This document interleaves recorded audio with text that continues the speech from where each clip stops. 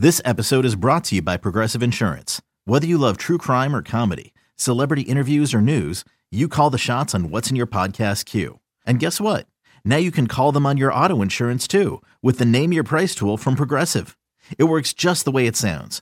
You tell Progressive how much you want to pay for car insurance, and they'll show you coverage options that fit your budget. Get your quote today at Progressive.com to join the over 28 million drivers who trust Progressive. Progressive Casualty Insurance Company and Affiliates. Price and coverage match limited by state law. A swing and a high fly ball. Deep right field. It's a slam. This is the Cardinals Countdown to Opening Day show, presented by Ameren. How about the old Uncle Charlie here? The pitch. Swing and a miss. Threw the fastball right by him, and he strikes him out for the third time. And that's 8 Ks for the Cardinal Herd. Now, Mike Claiborne and Chris Raby with the Cardinals Countdown to Opening Day show, presented by Ameren on the Cardinals Radio Network. I'm Tom Ackerman, and welcome to another edition of the show. The countdown to opening day is indeed on. We've already played some games in the Grapefruit League. We're going to get down to Jupiter in just a moment. Let me just set up the show for today. Cardinals reliever Bud Norris and Jason Mott on the show, as well as Sam Tuivailala taking a trip around the bullpen, it appears. Carlos Martinez from the Cardinals starting rotation is also on the show, and one of the great base stealers in baseball history. He'll be on the ballot for the Cardinals Hall of Fame, Vince Coleman, among our guests tonight on the program. But first things first, let's send it down to our broadcasters in Jupiter at Roger Dean Stadium, Chris Raby and Mike Claiborne. Thank you, Tom. Yeah, what a week it was for the Cardinals as we opened up Grapefruit League games last Friday. Hard to believe, Claibs, that we're turning the page to March, and an eventful week. We made our way through the rotation, save for Adam Wainwright, who we'll see on Thursday in Jupiter. Saw Jack Flaherty a couple of times, and all in all, I've seen some pretty good baseball. I would agree with you. I always try and see how the pitchers approach things. And granted, it's a very small sample size, but you know what? We saw some guys, A, throw strikes. We saw them, B, work on some things along the way. And C, they didn't fool around. And that's one of the things that I think is important in the spring is to develop a pace where you don't leave people bored in the field and you work at a good enough pace where you get in that rhythm that you're looking for. And if you can do it early, it's going to be easier to keep going compared to trying to find it toward the last week of spring training. I thought Luke Weaver yesterday reminded me of Mike Leake the last couple of springs. Get the ball, get on the rubber, go. The defense loves that. The guys behind you love that. And everyone in the dugout loves that as well. Well, when he doesn't have a lot of guys running on the bases, that you're right, it is a very good way to approach it. But even when he did have a runner on, he was pretty quick about how he went about his business. So overall, I like what I see on that front. Again, it's very early. The pitching philosophy has changed a little bit compared to what we've seen in the past, and we'll have to see how guys continue to try and adapt to that as they go through spring training. Let's talk about a couple of the guys that have stood out, and there will be some decisions to be made. Last week we had President of Baseball Operations John Mozeliak on the show with us, Claibs, and you start to play the numbers game. Think about some of the young pitchers that have impressed, especially guys that maybe haven't had time in the big leagues. And at some point you have to determine if they're good enough. Do you take them north with you? Do you send them back to Memphis or Springfield? Do you put them in a big league bullpen where maybe they won't get as many opportunities? Or do you keep them stretched out? All good problems to have, and knock on wood, maybe the most important thing, we haven't had anybody with an injury setback so far. Yeah, you hope you don't have to use any of those kids early. I would like to probably keep them in the minors because the first month of the season, with the off days and everything else, you're not going to get as many chances to pitch. So I think it's important for those guys to continue to hone their skill because they've had a taste of big league situations now they've been in spring training. But I think overall, any guy who's right on the cusp, I'd rather leave him in Memphis than have him be with the Cardinals than that 25th guy that doesn't play. All right, a significant moment for Alex Reyes today as he threw his first live batting practice session, 2 batters in Jupiter. And for Reyes, who is just over a year removed from Tommy John surgery, continues to make fantastic progress. And, again, Cardinals in a good situation, Claibs, where they don't feel the need to push his recovery at all. It's in the hands of the trainers, but so far so good. He was on the show with us last week, and what a weapon that could be for the Cardinals at some point this season in some capacity. Yeah, and, you know, they're going to slow walk him because they understand the future. And they're not counting on him early. I mean, it's different than Lance Lynn, who came back after a year, and boom, he's right back in the rotation. I think with Reyes, they've got a lot of options with him, and they want to just see how things respond. They also want to obviously gauge who's doing well in the big league club, so when he comes in, he's going to have a defined role. Offensively, I know last year we thought we had penciled in the 1-2-3, but I'm really excited about the possible combination of Dexter Fowler, Tommy Pham, Matt Carpenter, Marcell Ozuna. You could have Paul DeJong and Yadier Molina hitting 5th, 6th. You could have Jed Jerko, a guy who 2 years ago had 30 home runs, hitting 7th, and then Colton Wong. I like the way, at least on paper, we, the media, the fans, get to play these games and start to envision how it could look. Well, one of the things I look at with this offense doesn't have an easy out. There isn't a portion of the order where you say, I can't wait to get to the number 5 or number 6 hitter. He doesn't have a resume. Everybody in the lineup has a reasonable resume where they can be effective. And Colton Wong swinging the bat reasonably well here, not just pulling the ball, but his ability to go to the left field gap is something I think we better start paying attention to. I know it's something he's worked a great deal on in the offseason, and he's starting to see the results turn true for him since we've been in the spring training. I think the next phase you're going to see with him, along with Paul DeJong, you're going to see them playing a lot more together to get that feel for the double play and positioning and things of that nature. And especially when you use the shift as much as you do, you got to make sure you have a feel for where people are going to be.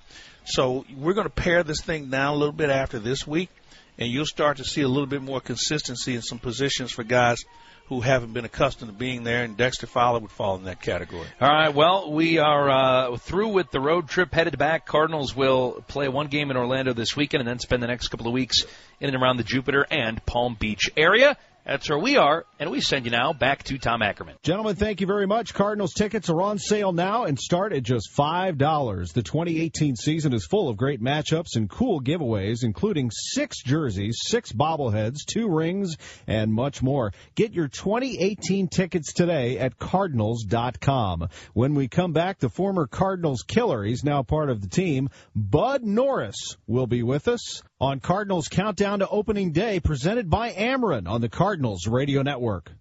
I'm Tom Ackerman. Welcome back to the show. Let's go back down to Jupiter. Chris Raby standing by with Cardinals reliever Bud Norris. Bud, first of all, welcome. What has the first week or so been like in Jupiter? I guess it was last Monday, the day before pitchers and catchers report, that the news broke that you were agreeing to terms with the club. It's been great. It's always fun to get back down here, get on the fields, but, this group, this organization, and the things that we can do this year are right in front of us. So we're just about putting our best foot forward right now, getting things going. These live BPs will be a first test for us, but we open games on Friday, so we'll be ready to go. What was this offseason like for you? Obviously, it's strange in terms of guys that are free agents. You had quite a nice portion of the year last year with the Angels, and we saw the relief market start to move a little bit, but I imagine interesting whenever you're going through the free agent process, but also in a year when there's just so much uncertainty. What have the last couple of months been like? Yeah, it's pretty stressful. It definitely have some unclarity like that is tough on the family, tough on myself. But my agent, my family, and friends, were very supportive, and the phones were ringing. It's not like the teams aren't being active. There definitely has been some communication. It's just trying to get to that agreeing to terms part of it is a little bit challenging at times. But when the Cardinals got in the mix, late in February, I got really excited. This has definitely been, a wish list on my destination sheet, and I got super excited. I got some goosebumps on my neck when Mo said, they wanted to stretch me out and possibly do some things in the bullpen. But there's definitely been something in my heart that says I wanted to end up in St. Louis, and I'm extremely excited to be here. So why is that? Obviously, St. Louis fans have a familiar history with you pitching really, really well, but use the word wish list. Why was this place so attractive? Well, I think it's the culture is the first and foremost thing, and they just breed baseball players. The factory through the minor league systems and what they've done on the big league field for so many years, it proves that it's top to bottom, the organization and the culture is just something you can't parallel with, and that being said, they put baseball first. Every year they're going to have a competitive club. Every year they're going to be in a pennant race. They're going to be in there all the way in the end because they're going to grind it out. They're going to go get the things that they need to fill some voids, or they're going to find something within. One young guy from within can really turn the club around. So tell me a little bit about this spring. Obviously, you are going to get the opportunity to stretch out. We'll see where the need is, but do you approach things differently, not knowing entirely what your role is going to be? And as we get towards the first set of games this Friday, especially with a condensed schedule, some guys only throw in live once before getting into games. Are unique challenges this year? Definitely a unique challenge, but I think I'm enjoying the fact that I get stretched out. I think that's the best thing for my arm and for my body is because I work so hard all off season to get my body in the best shape, but then get down here and get on the fields and get your arm in throwing shape is a little bit different. So I think the fact that I get to stretch it out, do some things in the bullpens, elongate those, and obviously even in the game throw some more pitches. You get to fatigue your body, you get to push yourself through some levels and stuff like that. So I think that's the best thing for me going into my preparation. But as you know, at the end of camp, some things will get decided. But if I need to transition to the back end, I'll be okay with that and just take it running. What do you think you're best suited for right now? Is it to be a starter? Is it to be a guy who can close and who can compete for that closer's role? I know everybody says whatever is best for the team, but in terms of your stuff, where you are right now, do you think there's one role that maybe you're better suited for than another? You know, that's a tough question because there's a part of me knows that I can really succeed at both. There's a part of me that still knows that, 2014 was only a couple years ago, and that year that I had on the starting side of things, and I got super sick, and I know I can bounce back to that if given the opportunity. But after getting a taste of closing and pitching in the back end last year and getting an understanding what that really entails, I also want to gather that and grasp it and take it, head on going forward. So I just want to be the best version of myself going forward. I think these first 6 weeks is a big testament to see where I'm at, body and mind and arm. But I think I can do both roles. So I just want to do, like I said, do what's best for the team. But once I know definitive what my role is, I'll embrace it and go with it. How does having success as a starter and having success as a closer, how do the two help? How do different experiences, different roles, and succeeding at the highest level in multiple roles help you as a well-rounded pitcher? Well, I've just put myself in so many different scenarios, and I can succeed in so many different scenarios. The one time I heard a long time ago from Roy Oswalt said, hey, there's going to be one time when you're in the big leagues and you're going to have bases loaded and nobody out, and you're going to get out of it. And I remember I pulled that off, I think, in 2011 against Pittsburgh. And I came into the dugout and I said, yeah, I put myself truly, my back against the wall, and I got out of the absolute toughest situation in the game. And that being said, you have to have that, refresher when you're out there in a closing situation or a starting situation when your back's against the wall to know that you're, one pitch away from getting out of some crazy situation. But the fact that I pitched in so many scenarios really helps me build confidence in knowing that I can get outs whenever I need it. You've been a part of some great organizations, pitched with some great staffs. Who are some of the guys that have made the biggest impact on you, not just as a pitcher, but as a person, bud? Oh, I definitely have to say Roy Oswalt. He really was a very quiet guy from Mississippi, and here I am, a more outlandish speaker from San Francisco, Northern California. And he really didn't say much to me for my first couple months in the big leagues. And I remember one day specifically after a start in Milwaukee, he came up to me during batting practice, and I was kind of scared. He's sitting on my heels, what's he going to say to me right now? And he basically asked me, why did I throw a 2-2 fastball to the 8-hole last night and give up a double that scored 2 runs? And I said, I don't know. He goes, well, you should have thrown a slider and should have thrown another slider because you had the pitcher on deck. So then he really kind of opened up and taught me some things, and we had an opportunity to build on that communication line. So I had him for just over a year, which was outstanding, and I learned as much as I could from him. But you take tidbits from everywhere you go. I have played with some crazy organizations and been around the game a little bit now, and you watch guys, you see what they do, on their weekly routine and their daily routine, and guys like Kershaw, stuff like that I got to see in L.A. and stuff like that. So I've learned a lot, picked up on a lot of the way, and I'm just trying to put it into my arsenal to help better me.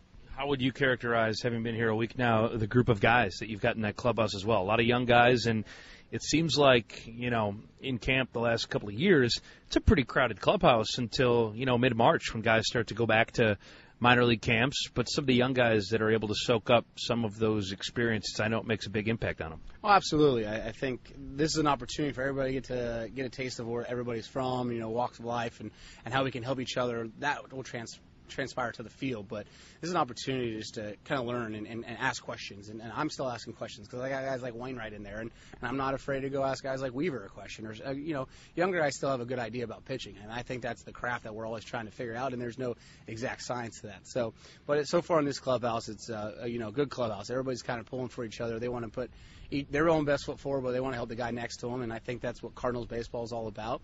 And they're a competitive group. I think I can see it today just watching some of these live BPs. These guys are out there, and you can see it in their face. You can see about how they carry themselves through their work period, and it really should transpire to the length of the season. What are your impressions been of Mike Matheny and his staff, especially working now with Mike Maddox? Oh, they've been so professional. I think, they've all been around the game for a long time, and they know a thing or two, and they're just really trying the same thing, put their knowledge on us, and they're open to any insight we might have on a bump play or a pickoff or anything like that. They're open to it, but they got a great grasp of what it all entails, and run us station to station, but we're doing it professionally and getting it done and getting out of here. All right, give us an idea of when you do get out of here. What kind of stuff are you into away from the ballpark, and how are you spending your time when you're not here working? Well, first and foremost, it's about taking care of your body. So this is definitely the time to get some naps in, and I enjoy taking my dogs for a walk and just kind of enjoying the afternoon by the pool. But I'm an avid golfer, so spring training these first couple of weeks, you can get out there and play some golf as long as the wind turns off. Unfortunately, today it's a little breezy out here, but I try to take care of my body. This is a time to really, same thing, stay strict on your diet, stay strict on your body, and doing the best things, getting some good sleep, and just preparing yourself for the 162.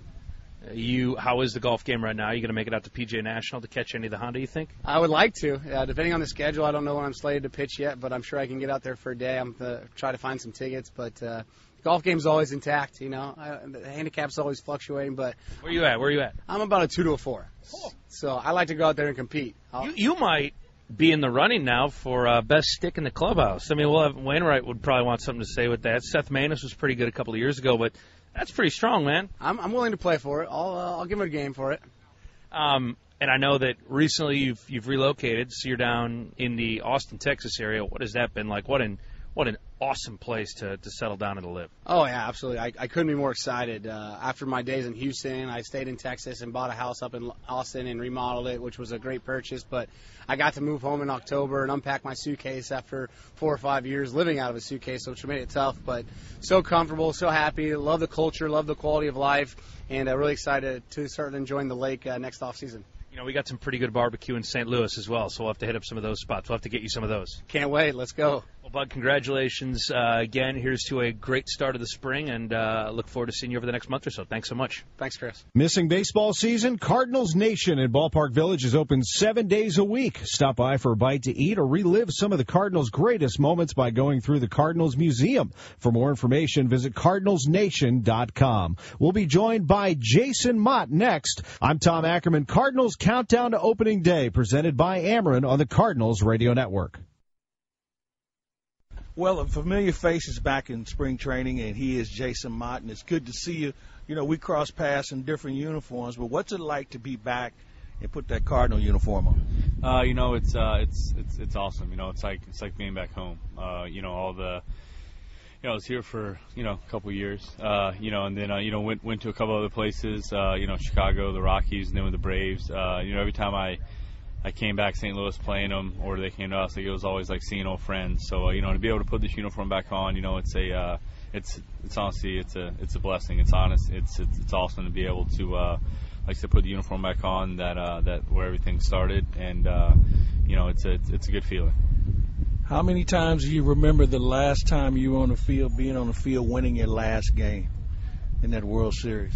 A couple times. I've had some people bring it up a couple times. It was I've had people ask like, hey, what was that like? I was like, it's pretty decent. If you're into winning things and stuff like that. But from a baseball standpoint, that's why we're all here. That's why everyone in that clubhouse, from the front office to the players to everyone, we're here to win, and that's what it's about. So to be able to be out there and to be able to win a World Series was pretty awesome.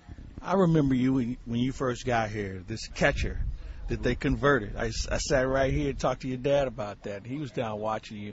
So many things have happened, moving from catching to pitching, being a closer or a bona fide closer in the game, Tommy John, the whole thing. Do you have a chance to reflect on so much that's taking place in your life baseball-wise?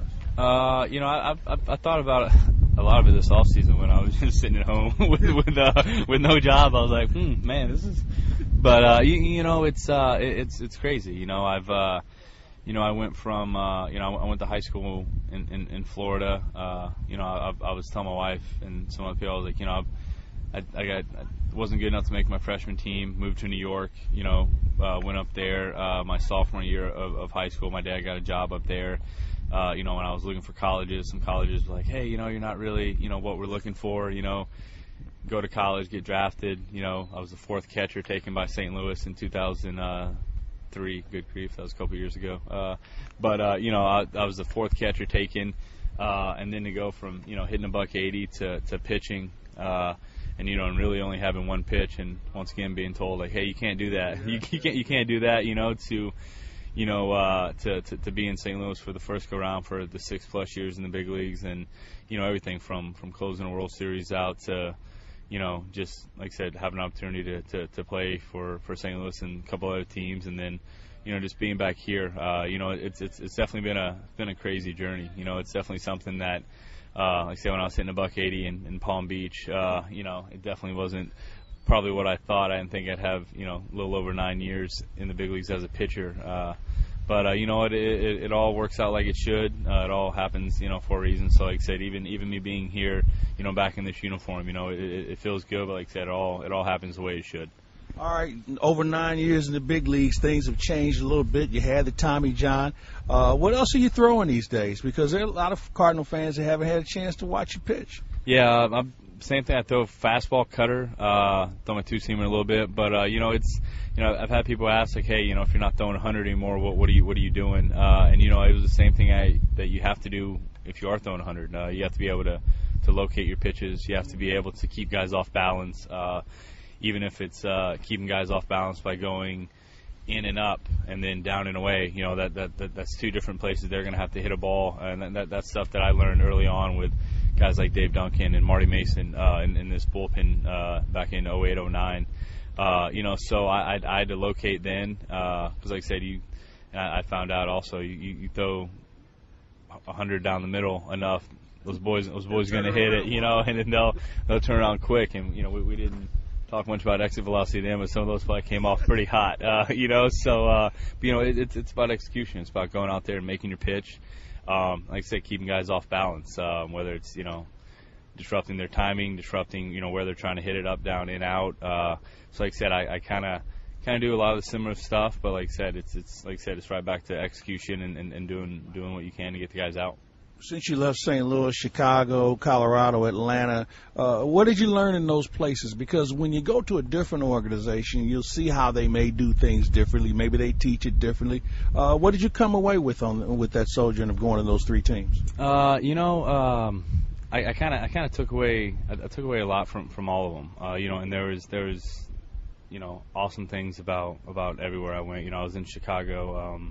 Even when I played here before, like everyone asked what was my favorite city to go to, and I always like going to Chicago because you play day games, you act like a real person, and you can go hang out with your wife and have dinner and stuff like that. Denver was awesome. I think Denver kind of taught me a lot about pitching and what I needed to do differently. Pitching on the moons a little bit differently than pitching in some other spots, but it still comes down to execution. I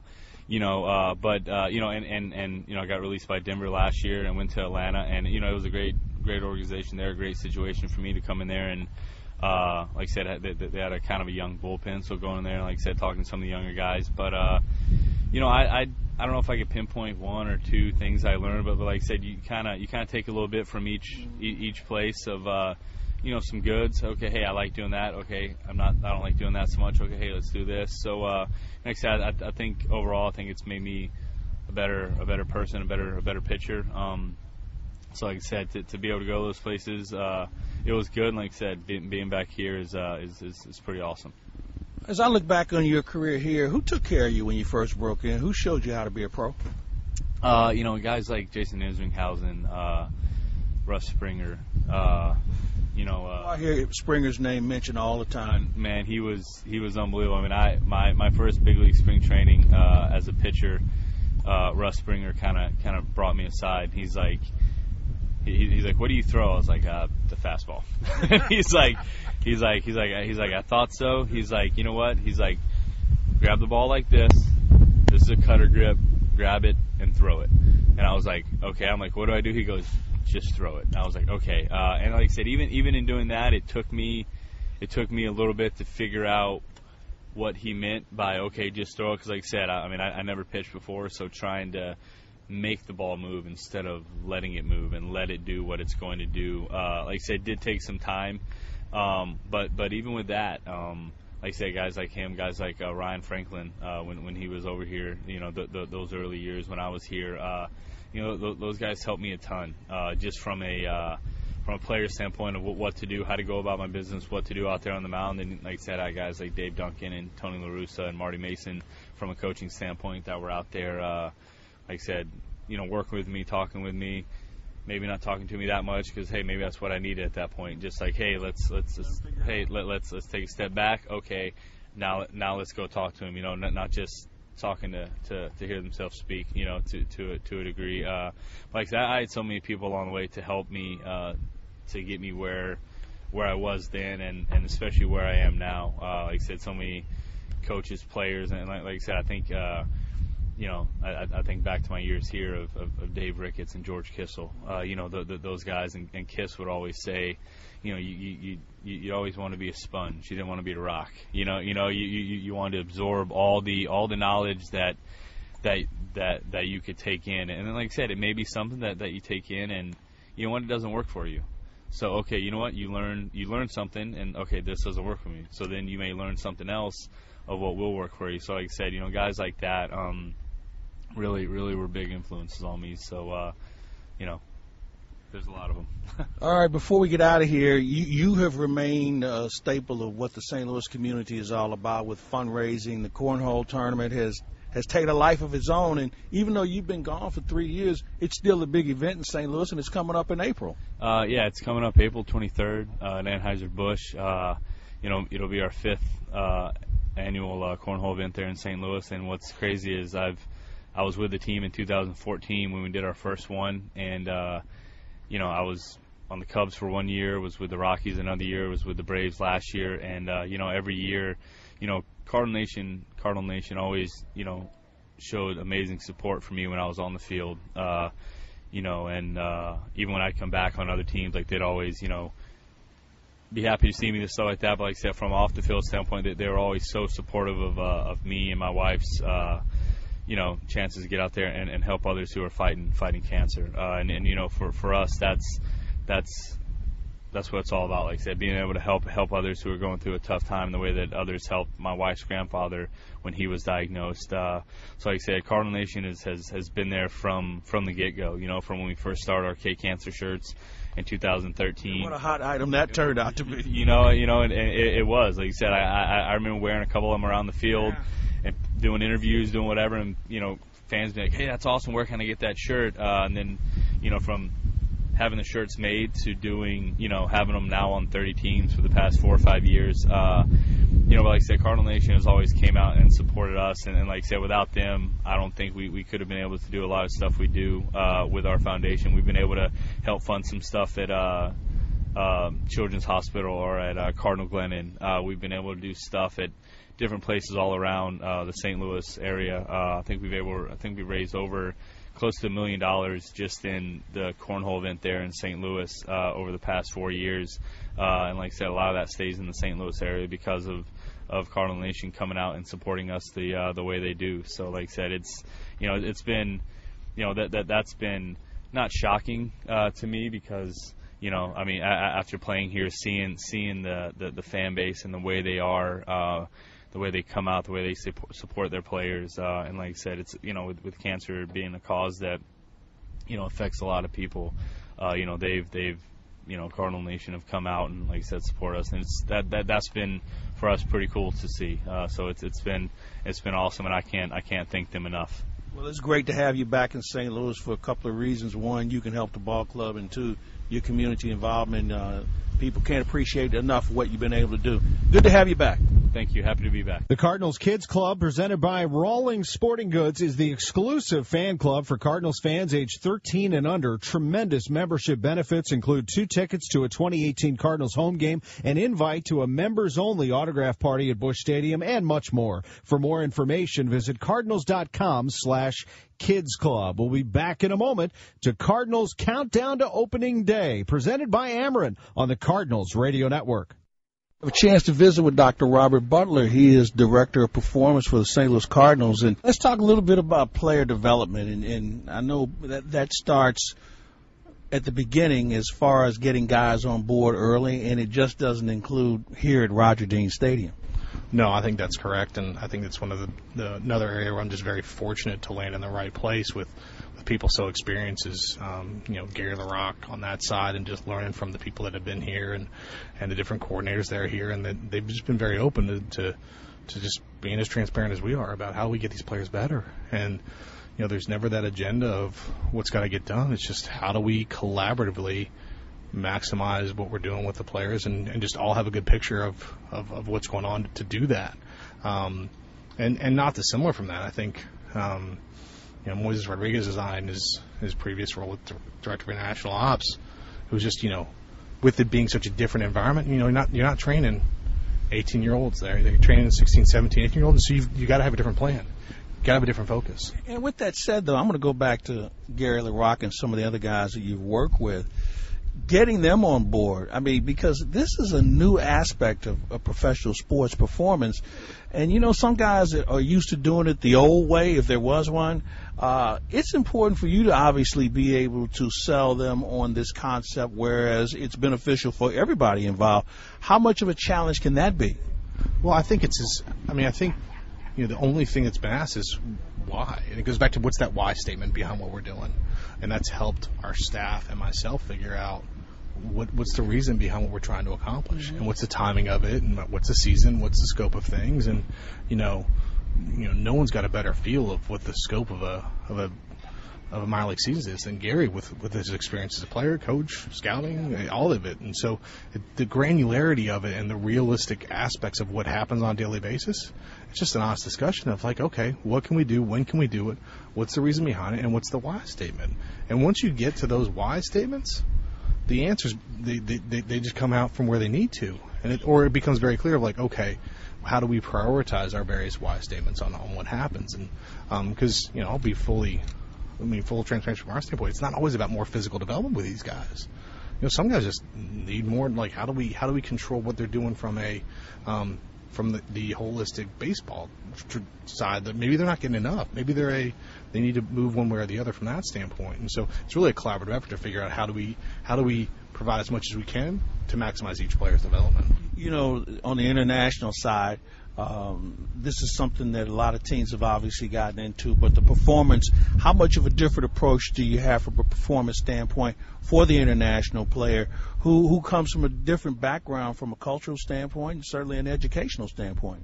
Well, I think that's where I've leveraged quite a bit of Moises and now Luis Morales' experience, and even all the staff we have down there, which is they just want what's best. It's Frey, Billy, Matos, whoever, and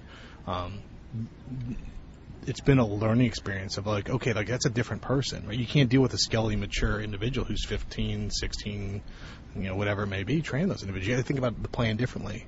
And so it's really come back down to how do we scale back where we want guys to show up with, what's their routine, what are our standards for development. It's kind of like our own version of what the presidential physical fitness test kind of used to look like, but with a little more structure to it. You don't look that old to remember that. I couldn't touch my toes for a lick, so I remember it. I had some room for improvement, don't get me wrong. So, but it's, I think it gets back down to what's the structure in that regard. Where are they from a timing of development standpoint, and then what do you focus on during that period? And certainly understanding that it's less controlled of a background for which they come into the system. And so learning about that, establishing some foundation, and then going forward from that, so that when they come here to the GCL or they come over here, that it's just not a plug and play, but the next level of what was happening and a continuation of what was happening of the process that started at the academy. That's Cardinals Director of Performance, Dr. Robert Butler. Our thanks to Mike Claiborne for that interview. I'm Tom Ackerman. Cardinals tickets are on sale now and start at just $5. The 2018 season is full of great matchups and cool giveaways, including 6 jerseys, 6 bobbleheads, 2 rings, and much more. Get your 2018 tickets today at Cardinals.com. When we come back, an outstanding ticket giveaway you will not want to miss. That is on the way on the Cardinals Countdown to Opening Day show presented by Ameren on the Cardinals Radio Network. I'm Tom Ackerman, wrapping up this hour of the show. In case you missed anything, don't worry. We have it for you and have a full hour coming up next with a lot of great guests we'll tell you about in just a moment. But in case you missed it, a couple members of the Cardinals bullpen this past hour, including Bud Norris, who's very excited to finally be a Cardinal. You know, when the Cardinals got in the mix, late in February, I got really excited. This has definitely been, a wish list on my destination sheet, and I got super excited. I got some goosebumps on my neck when Mo said, they wanted to stretch me out and possibly do some things in the bullpen. But there's definitely been something in my heart that says I wanted to end up in St. Louis, and I'm extremely excited to be here. Chris Raby visited with Bud, and Jason Mott is back with the Cardinals. Mike Claiborne talked to him. Cardinal Nation always, showed amazing support for me when I was on the field. And even when I'd come back on other teams, they'd always, be happy to see me and stuff like that. But like I said, from off the field standpoint, they were always so supportive of me and my wife's, chances to get out there and help others who are fighting cancer. For us, that's what it's all about. 0-1 delivery. Here she comes. Swinging a high drive into left. Back goes to Craig. He's at the track. He has it. And the Cardinals are world champion for 2011. They came from nowhere to astound the baseball world. They win this one 6-2, and they're world champions for 2011. And they mob one another on the infield. Jason Mott was in the middle of that pile as the Cardinals won the World Championship on his watch, and they'll be going for another one as he makes his way here in spring training. We'll make our way to hour number 2 of Cardinals Countdown to Opening Day with some really good guests. Another member of the bullpen, Sam Tuivailala, will be along with us as Sam tries to make this team that hard-throwing right-hander, certainly working on his stuff. Megan Eberhardt from the Cardinals office will talk about the upcoming promotions and giveaways. April is right around the corner, and Cardinals home opener on April 5th already with a good giveaway, and then it just continues from there. The Cardinals ace, Carlos Martinez, is with us on the show tonight, and the Cardinals Hall of Fame ballot ready to be introduced as we get ready to see if the fans can put a couple of great ones in there. It's going to be hard to choose from the selections there. Vince Coleman is on the ballot and also is our guest tonight on Cardinals Countdown to Opening Day, one of the great base stealers in not only Cardinals history, but baseball history. And we'll give you an opportunity to win some tickets. In fact, we'll do it right now. 7 ticket vouchers for any single session of the 2018 Missouri Valley Conference Men's Basketball Tournament, March 1st through the 4th. For more information on the Missouri Valley Conference games, visit archmadness.com. How about we give some tickets away right now, a packet of 7 ticket vouchers to caller number 5 at 314-531-1120. Again, that's 314-531-1120. Caller number 5 wins 7 ticket vouchers for any single session of the Missouri Valley Conference Men's Basketball Tournament taking place at Scottrade Center in downtown St. Louis. I'm Tom Ackerman. Much more on the way next hour on Cardinals Countdown to Opening Day, presented by Ameren on the Cardinals Radio Network. A swing and a high fly ball. Deep right field. It's a slam. This is the Cardinals Countdown to Opening Day show, presented by Ameren. How about the old Uncle Charlie here? The pitch. Swing and a miss. Threw the fastball right by him, and he strikes him out for the 3rd time. And that's 8 Ks for the Cardinal Hurler. Now, Mike Claiborne and Chris Raby with the Cardinals Countdown to Opening Day show, presented by Ameren on the Cardinals Radio Network. We are back for a second hour of the program. Had a good time in the first hour hearing some of our interviews, including members of the Cardinals bullpen, Bud Norris and Jason Mott, a third member of the bullpen on this show with Mike Claiborne, and that's Sam Tuivailala. It's been fun to watch you emerge and watch you grow from the backfields, but I don't know if people know the real story that you weren't a pitcher when you first put that uniform on. Yeah, drafted as listed as an outfitter when I first got drafted, but played shortstop, third base, and a little bit of outfield in the first 2 years in the GCL, and then, Yeah, 2012 was when we made the transition. And you were such a good hitter, too, I'm sure, right? That's why they decided to move you to a pitcher? Yeah, you know, it just took me a little bit more time to adjust to the wood bats coming out of high school. It was a different type of game. But I was just, you know, blessed enough to have a strong arm. And we've seen guys do that. Jason Mott was a guy who was a catcher when he first came into the organization. He's had a pretty good career. But for you, watching you grow at this stage of your career, what do you feel like you've improved on most? I think, you know, really not thinking of myself as a thrower when I go out there now. When I take the mound, I learned how to pitch, trusting all my pitches, and I'm just, you know, soaking up so much learning experience from the older guys, Waino, Yadi. All those guys really do help me out, and everything's coming together. You know, Yadi's one of your biggest supporters, and one of the things that I've noticed is your confidence and your body language on the mound. It seems like, as you just mentioned, you're a pitcher now compared to a thrower. When do you think that transition started to take place for you? I think last year was a big curve for me. You know, developing the two pitches, the sinker and the slider, really helped me out, and I just gained more confidence every time I went out there and I competed. I trusted all my stuff. You know, I always used to be you know, that guy, you know, when you're facing, you know, like a Stanton, you know, the big names, you know, you really get shocked. But now it's a little bit different now. I'm looking forward to attacking all the guys, and whoever comes up there, I'm ready to compete. And for you, that's a great point you make, because now you know you can get these guys out at the big league level. A lot of guys coming to this game, especially in the spring, and they're a little awestruck at first. Yeah, no, exactly. You know, it's a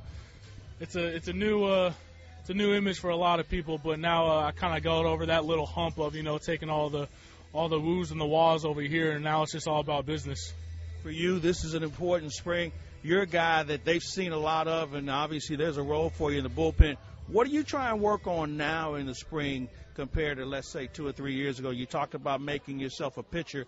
What do you try and do now to make yourself better? You know, just got to be consistent. You gotta attack the day. You know, just don't really be complacent around here. And I gotta make sure, you know, I limit my walks. I can't give out any free bases. I gotta attack the guys, like I said, and just be confident out there. You know, I gotta trust my stuff. I know I have good stuff. Be able to get any guys out in the league. You know, you got a new pitching coach. You were under Derek Lilliquist your entire big league career. What message does he try and convey compared to what you learned from Derek Lilliquist? You know, Mike, he's a great guy. I'm learning a lot from him. You know, type of personality he's come from. The biggest thing that he kind of put on us is to be convicted whatever we throw in. You know, you can't really second guess yourself in this game because it'll turn around. You know, hit you in the face really fast. So just be really convicted in what we have. You know, we can't try and be someone else that we're not. We're here for a reason. We all got, you know, all strengths in different categories, so we got to be ourselves and just compete. That's an interesting point, being convicted. Man, how many times were you on the mound early in your career where you weren't sure you should throw a pitch, and the next thing you knew you were using a new baseball? Definitely. There's definitely a lot of times where, you know, it's kind of you get up there, you have a sense of what you want to do, and, you know, if the catcher puts down something else, okay, let's go with it. But then, you know, you're not sold onto that pitch, and next thing you know, it's a single, homer, it doesn't really matter. But now, you know, I got to that point where I don't really care what sign's down there. I'm convicted in all my pitches. I don't care what count or who's up there. I know whatever Yadi puts down, I know that's the right sign, so it's attack mode after that. It's so great to trust a guy who really raves about you. Yadi's always believed in you. But when you're not sure, that's more of a situation that maybe you went on in the scouting report. What do? Step off, go through the signs again where you'd like to throw something else? Yeah. You know, I definitely have a sense of, you know, what guys like. Do a lot of video, a lot of the, you know, technology we have nowadays, the hot zone, the cold zone, all that stuff. And even just, like I said, you know, going back to pitching with Yadi, I'm trying to learn how he calls the game and why he's calling those pitches. Just so, you know, when obviously there's going to be a situation where maybe I'm not throwing to Yadi. But now I got a sense of how to pitch guys, you know, how to use my stuff. So like I said, every day is a learning day for me, and I'm pretty happy on how things are going. You certainly made some significant improvements. So at this stage, you ever talk to Mike about saying, hey, if you need an extra pinch hitter, you know, I still can, or you may not even have bats with your name on them yet. Yeah, you know, definitely got the athleticism still, but we always joke around to see, you know, who's the go-to guy if we if we needed an extra outfielder or a pinch hitter, but it's all fun and games. But you could do that if it was a pinch. Let's say it's a long game, and you maybe pitched the night before, and they need a guy to come out in the outfield for an inning or so. You can still do that. Oh, yeah. We still have fun shagging out here. We take our shagging very seriously, so it's all good. But, yeah, I definitely could play out there still. Well, let's hope it doesn't come down to that. Let's hope you get a lot of pitches where they are good ones, where they don't leave the park. I'm confident, and I'm looking forward to you having fun this year. Definitely. I can't wait for it. Thank you, sir. Thank you, Mike. Mike Claiborne with Sam Tuivalala. Cardinals tickets are on sale now and start at just $5. The 2018 season full of great matchups and cool giveaways, too, including 6 jerseys, 6 bobbleheads, 2 rings, and much more. Get your 2018 tickets today at Cardinals.com. I'm Tom Ackerman. When we return, we'll tell you about some of the great giveaways and promotions in April as the Cardinals season is right around the corner. This is Cardinals Countdown to Opening Day, presented by Ameren on the Cardinals Radio Network. Welcome back to the show. Megan Eberhardt is with us from the Cardinals to talk about giveaways. Let's get right to it. April 5th, a home opener, the Magnetic Schedule. Always popular, Megan. Right. People have been collecting these for years, and the purpose is to plan your next trip to the ballpark throughout the season. Sponsored by Budweiser, so all fans ages 21 and older will pick up their very own 2018 Magnet Schedule. For Saturday, April 7th against the Diamondbacks, that day game at 1:15, the Mystery Hall of Fame Opening Day Car Parade bobblehead from Ford. Tell us about that. Yeah, so people love the excitement and the atmosphere around opening day, so we decided to extend it to game number 2 of the season with that Saturday. So it's a mystery bobblehead, so you don't know which R3 Hall of Famers you will receive until you come through the gates, but they are each riding in a Ford car. That's cool. 30,000 fans age 16 and older will be surprised at the gates. That's Saturday, April 7th. When the Cardinals take on the Diamondbacks at 1:15. And then the following game's a 1:15 game on Sunday against the D-backs. And I like this from Maryville University, another great sponsor, lightweight quarter-zip performance pullover. It's a lot of words just to tell you it's really cool. So it's long sleeve, it's red, it features the Cardinal logo on the chest. Like you mentioned, it is quarter zip. It's definitely an item that fans are going to bring back to the ballpark all season long. That's cool. 30,000 fans, again, age 16 and older, will leave the ballpark with one of those. The kids, though, benefit 15 and under, get on Sunday the kids ticket voucher from Ritz, and you're going to do this a couple of times in the month of April, Megan. What's that all about?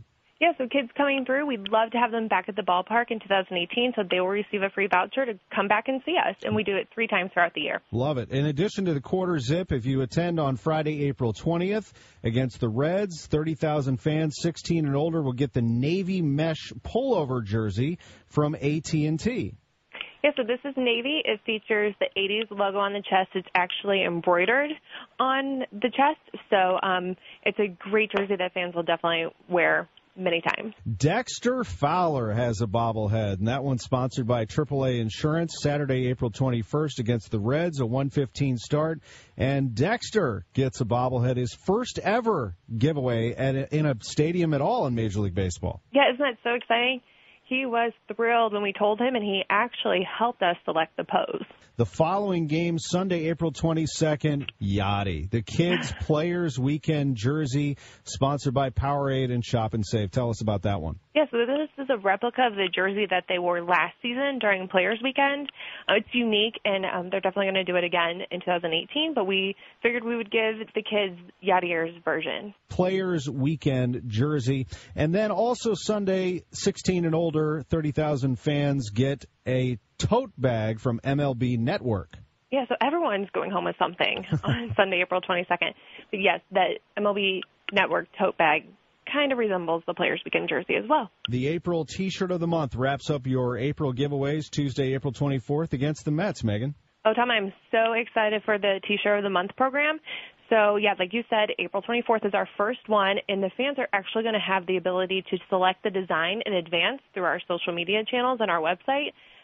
So it's going to be topical what the team is doing. And for the first one, we have a guest artist. Ooh. So that's going to be really exciting to debut. Yeah, stay tuned for more information on that. Megan, we appreciate it. Thanks for everything. Thank you. See you guys at the ballpark.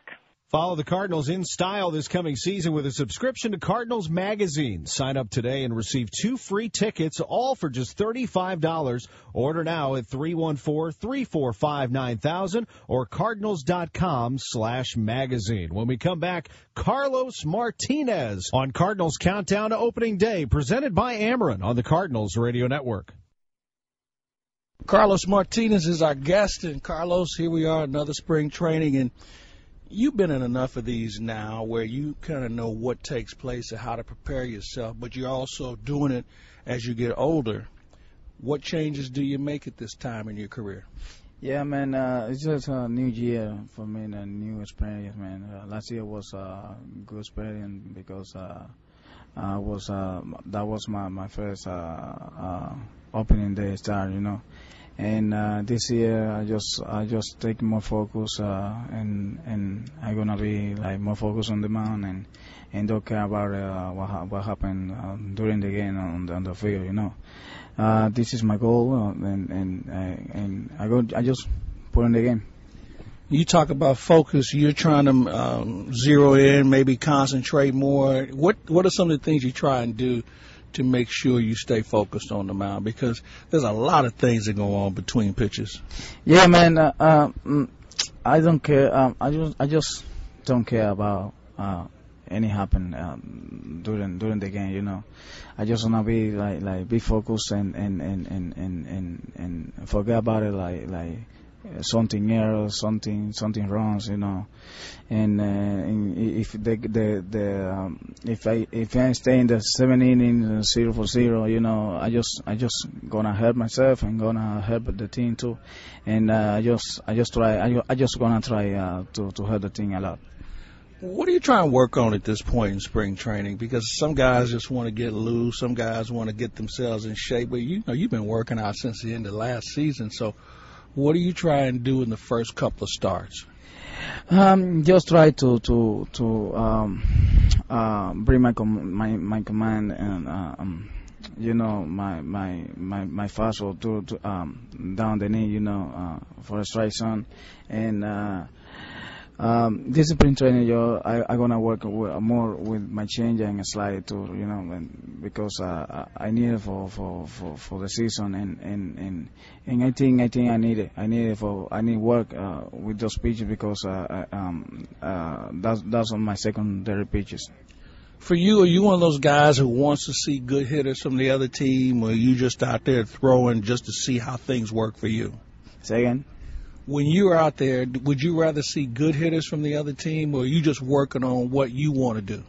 I just working what I'm gonna do. You know, I know the other teams that have good hitters, but I got the ball. You know, if I don't throw the ball, they can hit. You know, and I just put a pressure on the hitters. They know who I am. I know who are the other guys. But I just say I got the ball, you know, and I am the man on the mound. So how much hitting have you been doing? Have you been over the cages yet? Yeah, a lot. Yeah, every day. But that's important for you because that can keep you in a ball game. And you saw this year the hits that you came up with were important. Yeah, man. Every day after the workout, after practice, every day I go into the cage to make some swing, you know, and put a machine to bomb bomb a lot of balls, you know. And I just try to keep going with my hitting, you know, because sometimes I don't know, the team gonna need me.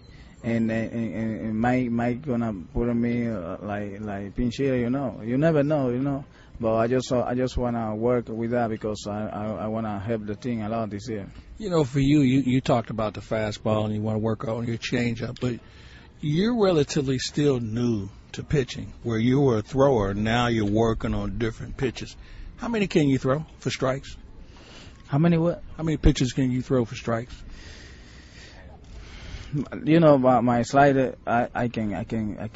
It's my best pitch right now. You know, my slider. By working, I keep working with that, and with my changer too. But my two seaman is a beautiful pitch. It's the only pitch I can take somebody out like quick. You know, and I just keep going working with my pitches right now.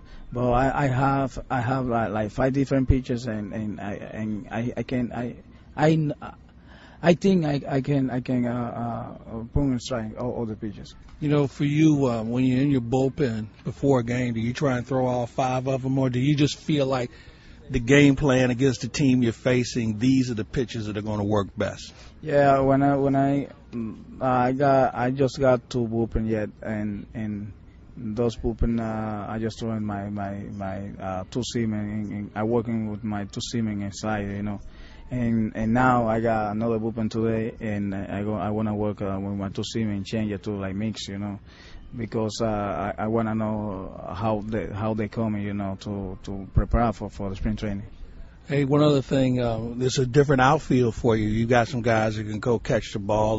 That you won't see a lot of balls going to the gap. What's it like to have that good defense behind you, where you know if you make a mistake and you can keep it in the ballpark, you're going to be okay? Say again. For you, when you have such a good defense in the outfield, what's it like for you to know that you can get away with a mistake and know that these guys can cover you? Yeah, man. This year I got the new guy Marcelo Zuna on the outfield, Tommy Pham and Dexter Fowler. I know they are faster. You know, they have beautiful speed. You know, and I know last year we got a great outfielder, but this year we got the best one. You know, I think those 3 outfielders they're gonna help the team a lot this year, and I think we got good defense this year. And also, when you talk about the good defense, you know Osuna pretty well. Tell me a little bit about him and our listeners on what kind of guy we're going to have playing for us this year. Yeah, the first time when he come here like 2 days ago, I just tried to talk with him about the clubhouse moving, you know, and he say, hey, I like this clubhouse, I like the Cardinals, man, I love the people here, the people that are humidity, and I feel like my second family, you know. I gonna help the team, and he's happy, man. I think he's very happy because his dream was play with Yari, you know, and me. And last year when we were in the All-Star, we talking about, hey man, we need you in this thing. And he said, hey, I won. You just try. And Yari said, I want to talk to more about you and bring you to the team. And he said, yeah, I want to be happy. I wanna go to the team. And you know what happened now? So he's happy, man. I think he gonna be great for the team. One final thing, you know, you learning English on the fly, it's got to be a challenge for you. And I just want to tell you that with each year, you continue to improve to the point where you'll be having your own radio show in English here before too long. I think this year I'm gonna help myself in English, you know, because right now I think I got more English than last year, man. I don't need more translator, and I just try to speak a lot of English. Keep up the great work. All right. Thank you so much. He is doing a great job with it. That's Carlos Martinez with Mike Claiborne. Cardinals tickets are on sale now and start at just $5. The 2018 season is full of great matchups and cool giveaways, including 6 jerseys, 6 bobbleheads, 2 rings, and much more. Get your 2018 tickets today at Cardinals.com. I'm Tom Ackerman. When we come back, Vince Coleman is on the Cardinals Hall of Fame ballot. He's our guest next on the Cardinals Countdown to Opening Day, presented by Ameren on the Cardinals Radio Network. We continue with Countdown to Opening Day here on the Cardinals Radio Network. I'm Mike Claiborne. As you have been able to learn over the last few weeks, we've had a chance to visit with a number of individuals who have been nominated to be a member of the Cardinals Hall of Fame for 2018. And one of the nominees is Vince Coleman a Cardinal and also a Cardinal on the ballot. 13 years in the big leagues. His first 6 were with the Cardinals, where he stole 529 bases. I'm not sure if they stole 529 bases in all of baseball this year. That included 110 stolen bases in his rookie year. He was also the Rookie of the Year, and it's always good to visit with Vince Coleman. How are you, sir? I'm on cloud 9 right now, just to have my name mentioned in that honor. And, it's a humbling experience. It's humbling. I'm honored at the same time. St. Louis is home for me. It's such a great place to play baseball for 6 years, and I'm thankful for this opportunity. And I can't tell you how honored I am to be inducted. I'm going to just go ahead and say it. You're already in, huh? Yeah, I'm already in. We'll have the party on Friday night then. I'll book a table for us somewhere then, if that's the case. Hey, for you, it's an interesting story on how you got to the big leagues. And I'll ask you this, right team, right manager, right time for Vince Coleman? I have to say that I was blessed by being with the Cardinals, being drafted in 1982, and the person that I give all my glory and praises to is the one man, and that is George Kissel. Coming through the Cardinals organization, he changed my whole life around because, being in the 10th round, you just feel a player. You just have a little small skill set coming from a little small school, Florida A&M, and they say he was drafted in the 10th round because the competition level wasn't compared to Notre Dame, USC, Cal State Fullerton, but I came in with a chip on my shoulder anyway. So here it is, George Kissel saying, you're 23 years old. If you want to play in the major leagues with Whitey Herzog, you have to become a switch hitter. So I'm 23, came in one day, he said, well, I want you to drive the car left-handed. I want you to brush your teeth, comb your hair. That's all you do is left-handed. He gave me a pipe. And I swear, it may have been weighing about 40 pounds. And he said, I want you to go home and I want you to swing it, 100 times at night, 100 times. But he didn't know that here you have a mischievous kid that was hungry, didn't want to go back to the environment that we came from Florida. So it came from a household that, grew up where it was no hot water. There was no air conditions, so I wasn't going back to that environment. So I had to fight and compete for everything that I wanted, so with that being said, I swung, opposed to swinging 100 times, I swung it 1,000 times. So that first year I went out in Johnson City and switch hitter, hit 350, batting left-handed, and stole 145 bases. So that was the key to my success. And George Kissel told me one day, he said, you have the ability to be better than Lou Brock because you can steal third base. And that was my motivation from his words of wisdom, from him pushing me every day and giving me all the encouragement that I need that helped me become the person that I was. You mentioned Lou Brock. The one thing you guys had in common, you guys are both fearless on the bases. And when you were on base with Willie McGee, you guys really became fearless. And I think you probably remember that one play in Chicago where I think you stole every base that was in the ground on that afternoon. Tell us a little bit if you remember that story or how that thing unfolded. Oh, of course. That was one of the biggest plays of my career, if I can pin down one of them. Being at that point in time, I knew coming in that ball game I needed one base to break Juan Samuel's record. And I didn't get it in the first or second, and it was like the third or fourth inning. And when we had a signal that he knew that I was going and whoever was batting, I give them a signal. So Santana was on the mound. And you got to understand now, Whitey always gave me the green light to go at will, but at the same time, being the base stealer that I was an idiot, but I was an idiot with a plan. So anytime I was on second base, the catcher gives all the clip notes back to the pitcher. So I knew that he was throwing breaking balls, and that is determined how he sets up behind the plate. So I was a student of the game, and at the same time, I had signals with the batter, so I let them know that I was going to be stealing this particular pitch. So if you notice, if you look back all of my films of me stealing third base, you would always see it was a breaking ball. So you would say, well, Vince just didn't go out there to run and just be running. He had an idea. He had a plan. So I knew it was breaking ball coming, so it was that opportunity for me to go. I took off, and when I dove into third base, I couldn't hold on. My momentum was carrying me off the base, and I hit it, but I couldn't grab it. I couldn't grip it, to stay there. So my momentum carried me off the base, and Ron Cey was coming after me. So my only instinct was to just get up and go home. Now he has me in a rundown, Jody Davis, and he throws it back to Ron Cey, but now the pitcher was supposed to be covering home plate. He went to third base. So therefore, home plate was unoccupied, and I went home. Probably one of the greatest plays is on my highlight film that you can see 4 bases on one play, and it holds one of the records in Major League Baseball. That's an incredible play. And yeah, folks, if you haven't seen it, you ought to watch it because all you can say is, what the heck is going on out there? Hey, the other thing about you, especially during your time in St. Louis, with all the base stealing, and you were a head first sliding guy in a lot of situations, you were durable. I mean, you only had one season where you didn't play more than 145 games.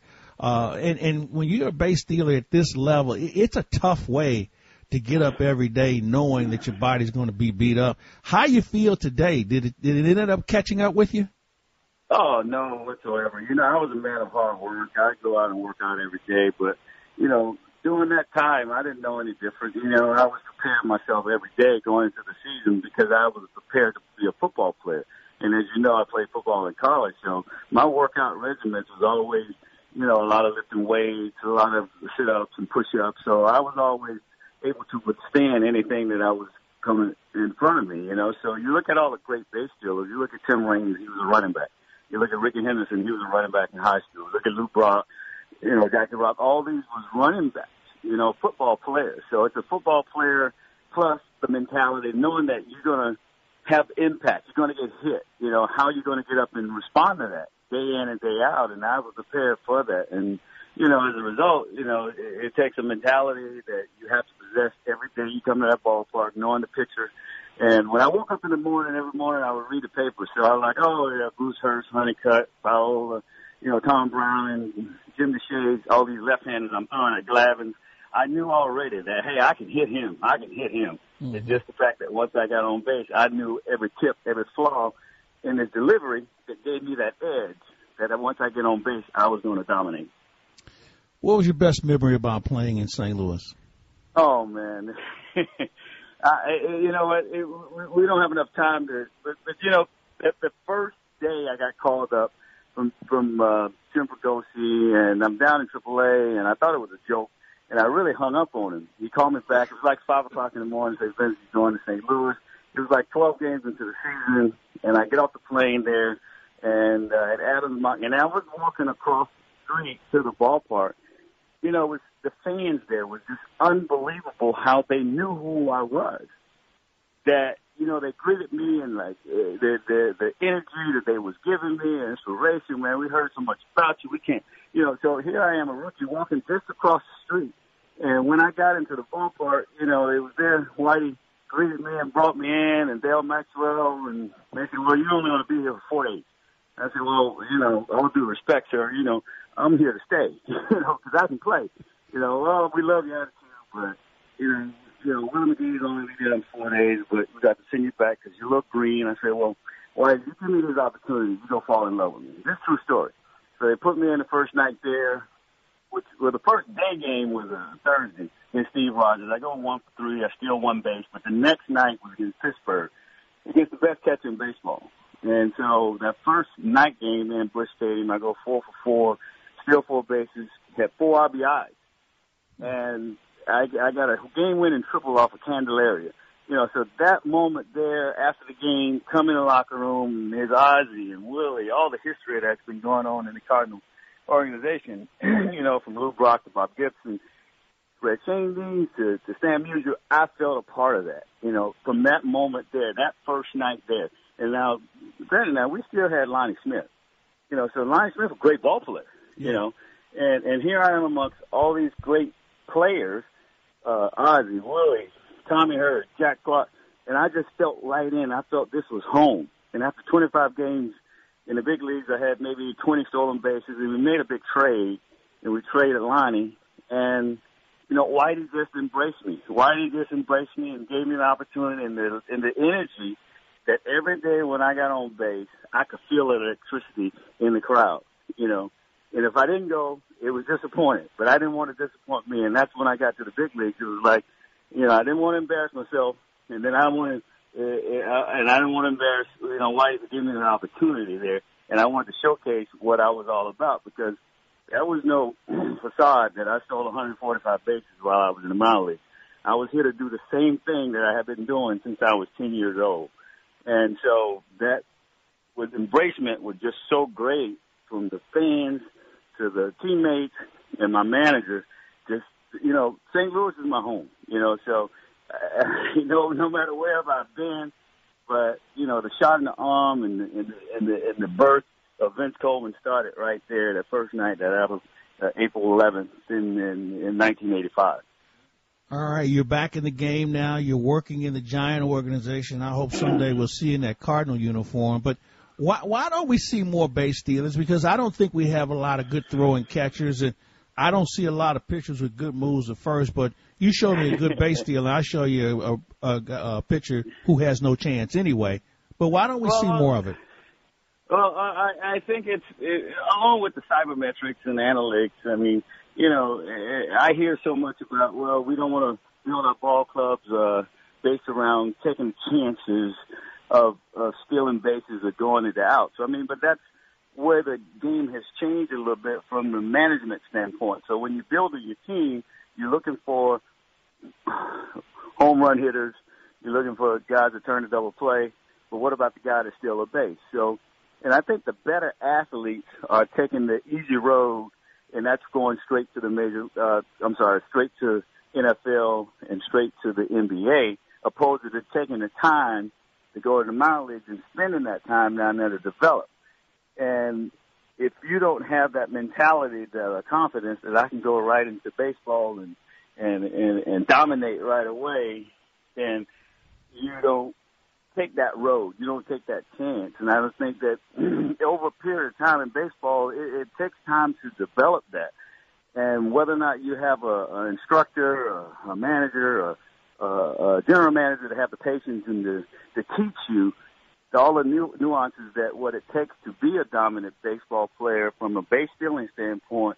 And if you have that particular kid, that particular athlete that willing to learn and give you that, then that's when I become valuable. But if you don't have that, and you know that you want to go up there and just hit home runs and not really take the time to study the pitchers that could be a dominant force, can be a game changer, that's, if I was a manager, that's the type of player that I would want these days.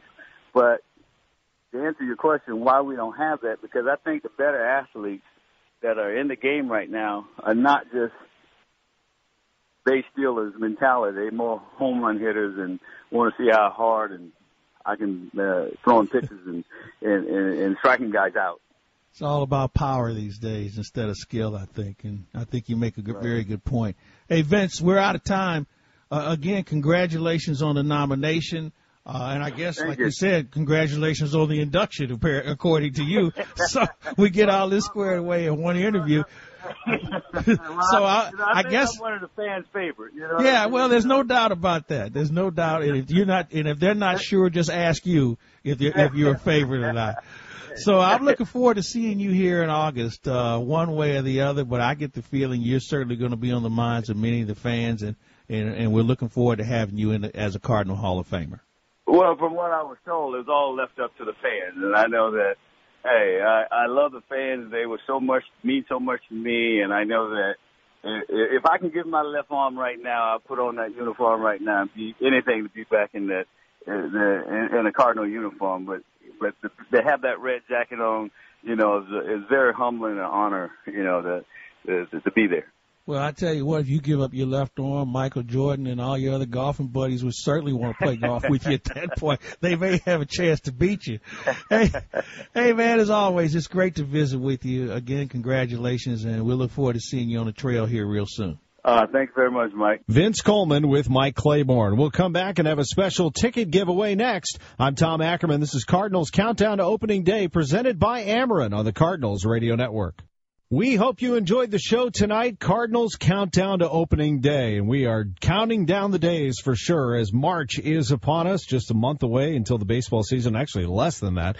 It is also March, meaning college basketball. Let's give away 7 ticket vouchers for any single session of the 2018 Missouri Valley Conference Men's Basketball Tournament running March 1st through the 4th. For more information on the Missouri Valley Conference games, visit archmadness.com. How about the 5th caller right now at 314-531-1120. 314-531-1120. The 5th caller receives 7 ticket vouchers for any single session of the 2018 MVC Men's Basketball Tournament at Scott Trade Center. The producers tonight are Dave Klein and Ben Boyd. For Chris Raby and Mike Claiborne, I'm Tom Ackerman. Thanks for joining us. This has been Cardinals Countdown to Opening Day, presented by Ameren on the Cardinals Radio Network. Okay, picture this. It's Friday afternoon when a thought hits you.